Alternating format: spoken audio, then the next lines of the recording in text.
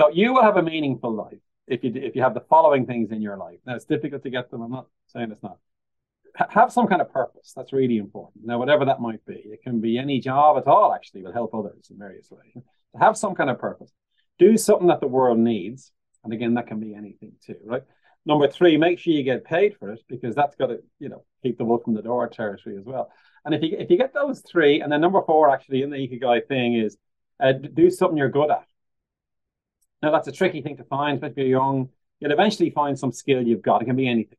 If you're a musician, for example, you're really good at that, you've got to play that music.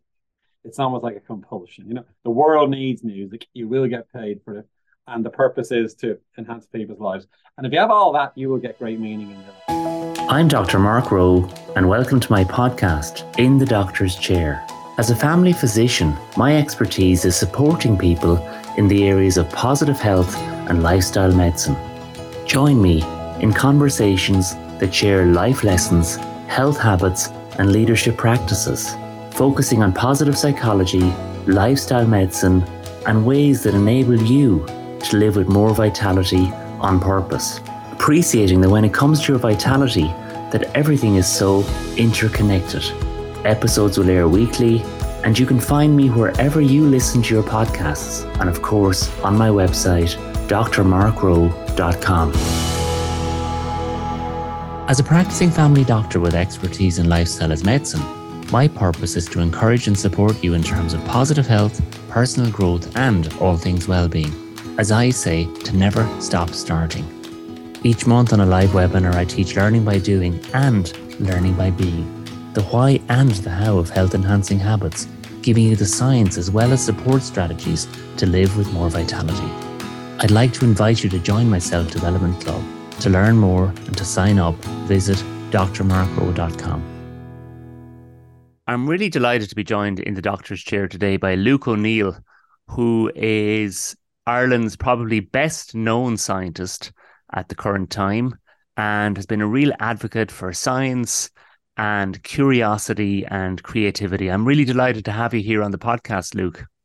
Very happy to be here, Mark. Looking forward to our chat. Now, I met Luke. I've been an admirer of Luke's for many years, but I met him playing with his band, the Metabolics, at a function a few months ago. Lord, there you have it now. You're a victim of our band then. That's great to hear. And I must say, I thought you were absolutely brilliant. Oh, you're very kind. If anyone out there is looking to get a great band for a party or for a function, I couldn't recommend them highly enough. I thought they were superb. Led of course by Luke. I'm not paying Mark to say that. I want to make that clear. Oh, no, absolutely. So, Luke, obviously, you're a scientist. You've got a great passion for science. How do we encourage our young people to engage with science going forward? I think we're pushing an open door, Mark. I'm sure you agree. In my experience, young people love science. Get them when they're young is one thing. They love dinosaurs and the universe and all sorts. And one thing I've learned over the past, I suppose, 30 years is there's an open mind there in young people. So all you need to do is tell them, talk to them, encourage them. And then they will follow you in a way. I think what happens is sometimes in secondary school they lose their way a bit, and they get distracted, and you can't be an inspirational teacher because that can have a huge effect on young people as well. So it's really just about encouragement, I think. In other words, it's built into them to be curious about the world, let's face it. And that's probably evolution in action, by the way, that they're evolved to be curious. And then you just try to encourage that really is the key thing, I think. I think that's something you do so well. And I think you hit the nail on the head. We need teachers can be so inspirational essential for our young people and really encourage them. I suppose, Luke, we're kind of coming out of COVID, and in many ways, I think of it, as a family doctor. It was such a paradigm changer, such a disruptor in so many ways. You could even describe it as a kind of a black swan event, something that was maybe, perhaps unexpected, unknowable, or maybe not. What would you say about COVID now coming out the other end of it? What are the main lessons? Well, for years, as you know, Mark, I presume epidemiologists were predicting it. There was always a fear of a pandemic, you see. Yes. And we thought it'd be flu. That was the one we worried about, and there had been the swine flu, again, as you would know. So the thought was a virus will jump, it'll go into humans, it'll start a pandemic, and the thought was flu. The surprise was coronaviruses. And that had been predicted as well, by the way, by a few people. But I didn't see that coming. Nobody really said to me, "Oh, there's a risk from coronaviruses." We'd seen SARS and MERS, of course, but they were easily containable because they were mainly spread through symptomatic spread.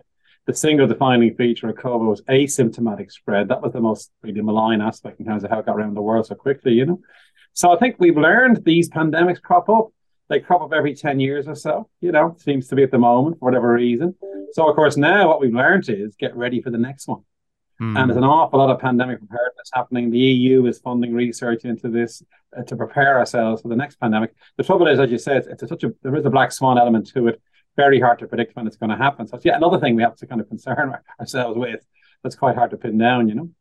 Yes, and as Epictetus, the philosopher, talks about, there are things that are within our control and things that aren't. And I suppose worrying about what may or may not come or happen is very much out of our control to an extent. But what is in our own control is our own kind of lifestyle habits and our own sort of health, as it were. So what advice would you have, Luke, for people to keep their immune systems in tip-top shape?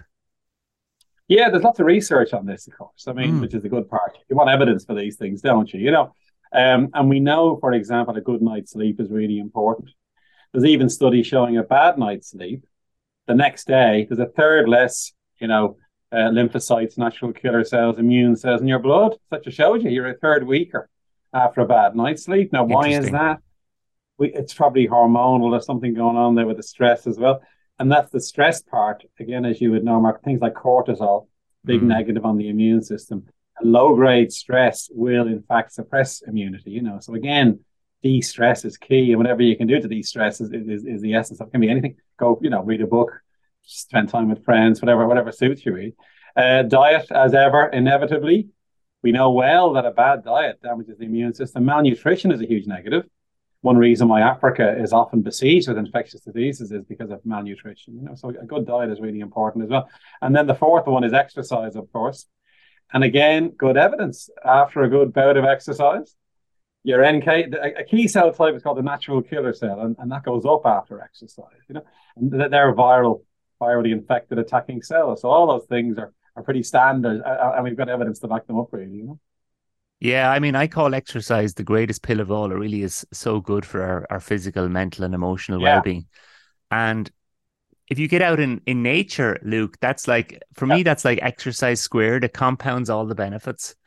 I mean, what are your thoughts on phytoncides and those health-boosting chemicals from nature? Well, literally this morning, Mark, I'm looking at science the whole time. I'm obsessed with it, This morning, another big study showing getting out in nature is really good for you. Now, we know this anyway. You don't need to be an immunologist to say that, do you?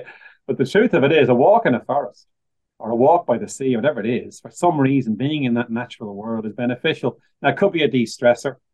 Of course, that's one thing that's a possibility here.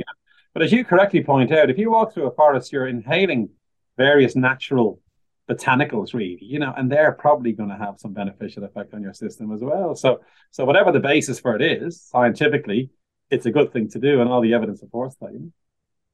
They seem to say now, try and spend about 2 hours a week over the entire week in nature to boost your immune system and boost your overall well-being. I want to look back for a moment, Luke, because I think one of the things I really admire about you is your openness, which isn't common amongst, I think, Irish men. And I know you've spoken about some tough times when you were a younger person, your mum's early passing being one of those. And I think you had challenges with your mental health at one stage as well. Am I right in saying that? I did indeed. And that was in my book, Nevermind, as we call it for short, you see. So there was a chapter on that. And I thought it was an opportunity just to say to people, everybody can get down, Yes. And having depression can be as extremely common as we know. So I thought, here's a chance for me to talk about my experience. And that might encourage people to get help, because I certainly got a bit of help. I was lucky, Mark, in that it was mild enough. I mean, I didn't have to stop work or anything. But certainly I'd awful sort of insomnia. My diet went, the usual markers that you'd be well aware of, And I knew there's something wrong here. This isn't good. And a lack of enjoyment of things I would otherwise enjoy. And what brought it on actually was that a health scare. This is back in 1996. there was a hint of neurological problems. Didn't know what it was. I went to see a neurologist, and it was mild enough, but still, it kind of shook me. Now, it turned out to be nothing in the end. And that happened at the same time as my first son was born, and there's pressure there as well. Of course. The third factor was I was building my lab, and my career was getting going, and there were obviously stressors there. I think there was the three of those came together really and kind of got to me. And then luckily enough, I went to see my GP, very useful, and put me on SSRIs, which turned out to be great. Bit of talk therapy as well. And within about 3 or 4 months, I came out of it. I'll never forget that the morning I was on holidays, actually, with my mother-in-law and my wife and my newborn baby. We went to Spain. And I suddenly enjoyed the sun bouncing off the sea, you know? And I went, oh, that's a nice feeling again. I haven't had that for a few months, you know. And as you know, you lose the sense of joy in things. There's a big feature. Absolutely. Talk about the relief when I began to come out of it then was remarkable, you know. So I thought it was important. It gave me a chance to talk about that. And then the science behind it. That chapter in the book talks about mental health and neurotransmitters in the brain and all that kind of thing, you know. And of course, if you personalize something, people might pay attention. Let's put it that way. And I'm trying to communicate these things as well. So that's why I spoke about it really in that particular case. Well, I think that's great because I think everybody has mental health, just as everybody has physical health, and people can have ups and downs during life. And of course, there are so many people now suffering from, you know, whether it's toxic stress or anxiety or mood issues and depression. And a problem shared is a problem halved. It's good to get help. Oh, definitely. And that was the message. As you would spread this message as well, I'm sure. Just ask for help. It's no different than having a cold or the flu or whatever, you know, whatever it might be. You know, your brain has caught the flu, kind of, you know. So therefore, go and get a bit of help. And there is help out there. As you know, the great thing is there's help to be had, you know. There are some reasonably good meds. Of course, we'd love to see, in that chapter in my book, I talk about how the immune system might be off kilter in depression as well. So it'd be great to get better treatments, wouldn't it? You know, but certainly there are treatments that work a bit. And then you can't beat talking. And it's okay to go and talk to a therapist. That can be easier than talking to a loved one because the loved one feels a bit guilty, you know, that you're down and they're going to help you. So you can't beat having a third party or a good friend, of course, as well. You know? Absolutely. Somebody who's going to be objective and who's going to maybe encourage and challenge you to see things a little bit differently. Yeah. I think that's where CBT can really come into its own. Yeah. Yeah, I think it's also important. If you are trying to unburden yourself with a loved one, that can be difficult. As I say, they might feel a bit guilty. You feel guilty, you're telling them. And the conversation mightn't be optimal, shall we say, you know? Whereas if you go to a third party who's supportive, that seems to work a bit better. And Luke, how do you stay healthy now? What are your main health practices? Oh, good Lord. Now, if I talk about that, Mark, you'd be horrified. I don't really take much exercise. Having said that, I walk everywhere. Good.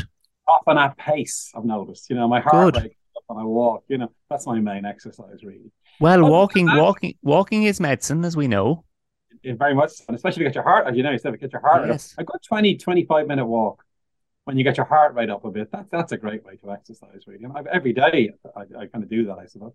And I'm kind of aware of that. That's a good thing to do. I'm always in a hurry because I come from one thing to another. The second thing, just try to de-stress. It's so important. Again, I think stress is the big modern crisis, let's face it, isn't it? You know, so you've got to find what you like to do, you know, and try to do some of that whenever you get a chance. And the big one is for me, Mark, achieve flow. I love that concept. You know, if you can get your mind into a state where you're not worrying, that's very beneficial. And maybe you're in a choir, maybe you're in a book club, maybe you're watching a movie, whatever it is, just get into that flow state. And lots of science again supports the flow state being very beneficial, you see. So they're the main things I do. I mean, I think Csikszentmihalyi was brilliant. You know, the idea of flow. You know, peak performance in the zone, as it were. In the zone, yeah, exactly. And I suppose the more we can allow ourselves to recharge from stress, it will allow us to be really in the flow when we're on. Yeah, there's some very good stuff I've seen recently on different neurotransmitters in your brain and how you can naturally get them a bit higher. You know. Things like oxytocin, dopamine, serotonin. We know your mood is a combination of those neurochemicals, really. You know, now again, it's too complicated to state it in such simple terms, but there's certainly more and more evidence for this. So, for example, if you want to boost your oxytocin, pet a dog, for example. You know, I've got a great few slides on this, what to do to increase oxytocin, and there's 5 or 6 things you can actively do yourself. You know, and exercise, the big one. The exercise will boost some of these as well. So there's various things we can do to rebalance that neurotransmitter. Now, remember, we're evolved for this to change the whole time. We're meant to have moods. Because if we'd one mood the whole time, you'd be eaten by a lion. Yes. So it's okay. It's okay to be anxious. It's okay to be uptight. It's okay to be threatened. That's the natural order of things. The trouble is that becomes chronic, and you get. I love a great phrase. I love, Mark, is one of U2's songs, "Stuck in a moment you can't get out of." Yes. That's really what depression and those things are. You get stuck in one mood and you can't get out. Whereas normally your moods are varying through the day, and your activities will regulate those moods. So never forget it. It's kind of in your hands, hopefully. And of course, if it does get serious, and it will get serious for many, many people, go and get help. You need to dig out. Then you can't change the neurotransmitter on your own. Basically, you need someone to help you. You hit the nail on the head there, Luke, about a very important term, emotional agility. To really appreciate the full range of human experience. It's normal to appreciate feelings of anxiety or stress or fear. But as you said, just don't get stuck in them. Learn how to bring more flow and more joy and more fulfillment into your everyday life. That's exactly it. Yeah. And again, the good thing is a lot of this was kind of known by the ancients. Like they knew meditation was good, obviously. They kind of got that empirically just by doing it and realizing it. But now neuroscience is catching up with all that basically. And it's sort of providing more and more evidence for these things that's really robust. Yes. There has been years of quackery, as well, Mark, and nonsense out there too, you see. So we like a firm scientific basis for these things. And we're heading in that direction for definitely. Yeah, sometimes people say to me, Luke, I'm getting me in to speak to an organization, but they say, well, I'm a skeptic, and I say it's good to be skeptical because the best scientists are skeptical, so they look for the evidence, they look for the science. Yeah, precisely. Yeah. to be a scientist, you have to be skeptical if you're a scientist because most stuff is probably not correct or there's issues with it. Let's put it that way. So you need evidence, and then of course it's all based on the data, which is why I became a scientist. I think. I love seeing evidence for things, strong evidence for something, and then I feel a bit more comfortable. It's that kind of. What other evidence, Luke, has really caught your attention in terms of oxytocin? So you spoke about like petting an animal. Doing a good deed. I mean, oxytocin, kindness. Evidence. It was. I think oxytocin was first seen or early working. It was a nursing mother. So she had a rush of oxytocin, and the baby had a rush, and that made them bond. It's kind of a bonding. It's a feel-good hormone that allows us to socially bond with each other. So any activity that enhances social engagement in a positive way will boost oxytocin, and there'll be a feed-forward loop then to get even more. Doing a good deed, amazingly. I mean, again, we've known that through thousands of years, haven't we? In giving, we receive type thing. That boosts oxytocin as well. You see, and any kind of affection or positive social engagement. Let's put it that way. Will boost oxytocin levels is the idea. It's really incredible how the fMRI scans and how the science, the neuroscience, is really supporting probably some of the oldest ideas from wisdom and from philosophy about gratitude and about kindness. Yeah. Exactly. Presence. And it's a bit like the ancients knew which herbal remedies worked as well, by the way, just by observing. They eat a bit of willow bark, is Myers inflammation. So the willow bark was known to be anti-inflammatory. Next thing is put a salicylic acid. Someone in the 1880s purifies the chemical, and then they make aspirin out of that. So the ancients had these things, and then of course they also knew about things like meditation and all those sorts of things. And as you say, the core message in most religions is be nice to each other. Let's face it, and that's going to have a feed-forward effect on our mood and on our well-being. So you're right. The ancients kind of they knew they were the same as us, by the way. We're no different to people who evolved 200,000 years ago, really. Yes, they were very good at observing things, and they could observe these things just by, as I say, empirical means. I guess. I suppose wisdom is pretty timeless, isn't it, Luke? It is. We all hope to achieve it. Eventually. You strike me as not just being a very optimistic person, Luke, full of curiosity, I suppose, and creativity as a scientist, but you also strike me as someone that's quite grateful. Is gratitude important to you? Oh, it is. I think very much so. Yeah. And in fact, I learned that as a scientist, to be honest, because it's never one person as a scientist. It's always a team of people. Yes. And you get help by collaborators. You get help by your mentors. And when you're a young scientist, you try and claim it all for yourself. Oh, I did this. As I got older, I realized that's a bit of an asshole approach to things. You should always mention the people who helped you. Yes. Because it's the truth, you see. And you can't beat speaking the truth, can you? So every chance I get, I thank people for helping me, because it wouldn't be my lab behind me here. There's 15 people. They're doing all the donkey work. So you got to thank them at every chance you can get. And that probably causes an oxytocin burst as well, you see, because you're doing the right thing there. I'm sure oxytocin and the other neurotransmitters that are positive are about doing the right thing. So there's no doubt that gratitude is critical. And then I had a chance as well to thank my parents on telly, a few weeks ago in a documentary. And that was very important to me because they were hugely supportive when I was young, And I thought that was good because it would encourage other parents watching maybe that they're doing a good job with their kids, maybe that kind of thing, So it's all about that kind of approach, I guess, is what I like. Well, I think it's a wonderful approach, Luke. And, I think everyone can benefit from being appreciated. I've never seen anyone in my practice who was suffering from over appreciation, Yeah, that's right. Exactly. In terms of resilience, Luke, and building that sort of, I suppose, creative mindset of resilience and grit and being able to reframe and so on. Could you give our listeners 3 take-homes for a resilient mind? Whoa, now there's a good one to ask. Yeah, a resilient mind. Number one, this is me now thinking on my feet here or sitting down. Sure. If you have a mission and you know where you're headed towards, right, and you really believe in that mission, you'll take the knocks and pick yourself up. So I think it's very important to say, why am I doing this? And it can be anything. It can be caring for an elderly relative. It can be trying to discover a cure for cancer, whatever it is. Keep reminding yourself of the mission, and then that will get you back up on the horse again. So I think that's one very important trait for resilience. I think the second one I would say is use your support network. Really important. And as scientists, we have people don't realize, you know, of course, but we've many collaborators and comrades, and we're very social, actually. So when I go to a conference, if I'm feeling a bit down about some science or some experiment, I'll talk to one of my peers and they might encourage me.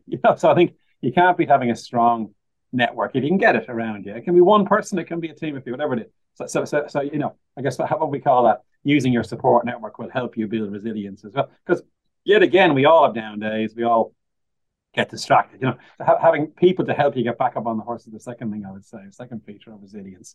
The third is the very things we've been talking about. If you get a good night's sleep or you look after yourself and exercise, it's been well known that enhances your mental state in a way. And then you can handle the knocks better, Yes. And I think sleep is, a really important thing. And I'm sure you've been telling your patients for years. A bad night's sleep is such a negative, especially if it goes on. Then you're going to feel a bit irritable. You'll get something that wouldn't otherwise annoy you. It would annoy you that day because you're a bit tired. Next thing, then you find yourself getting very stressed about it, and that kicks you, and then your resilience is hit by that. So I think that general well-being part is a third thing I think is very useful. Fantastic. And finally, Luke, for you, what's the meaning of life? Oh, now there is the number 42 mark. Remember that famous book? They put all the data. I think it was they put all the data into a big computer and it spat out 42.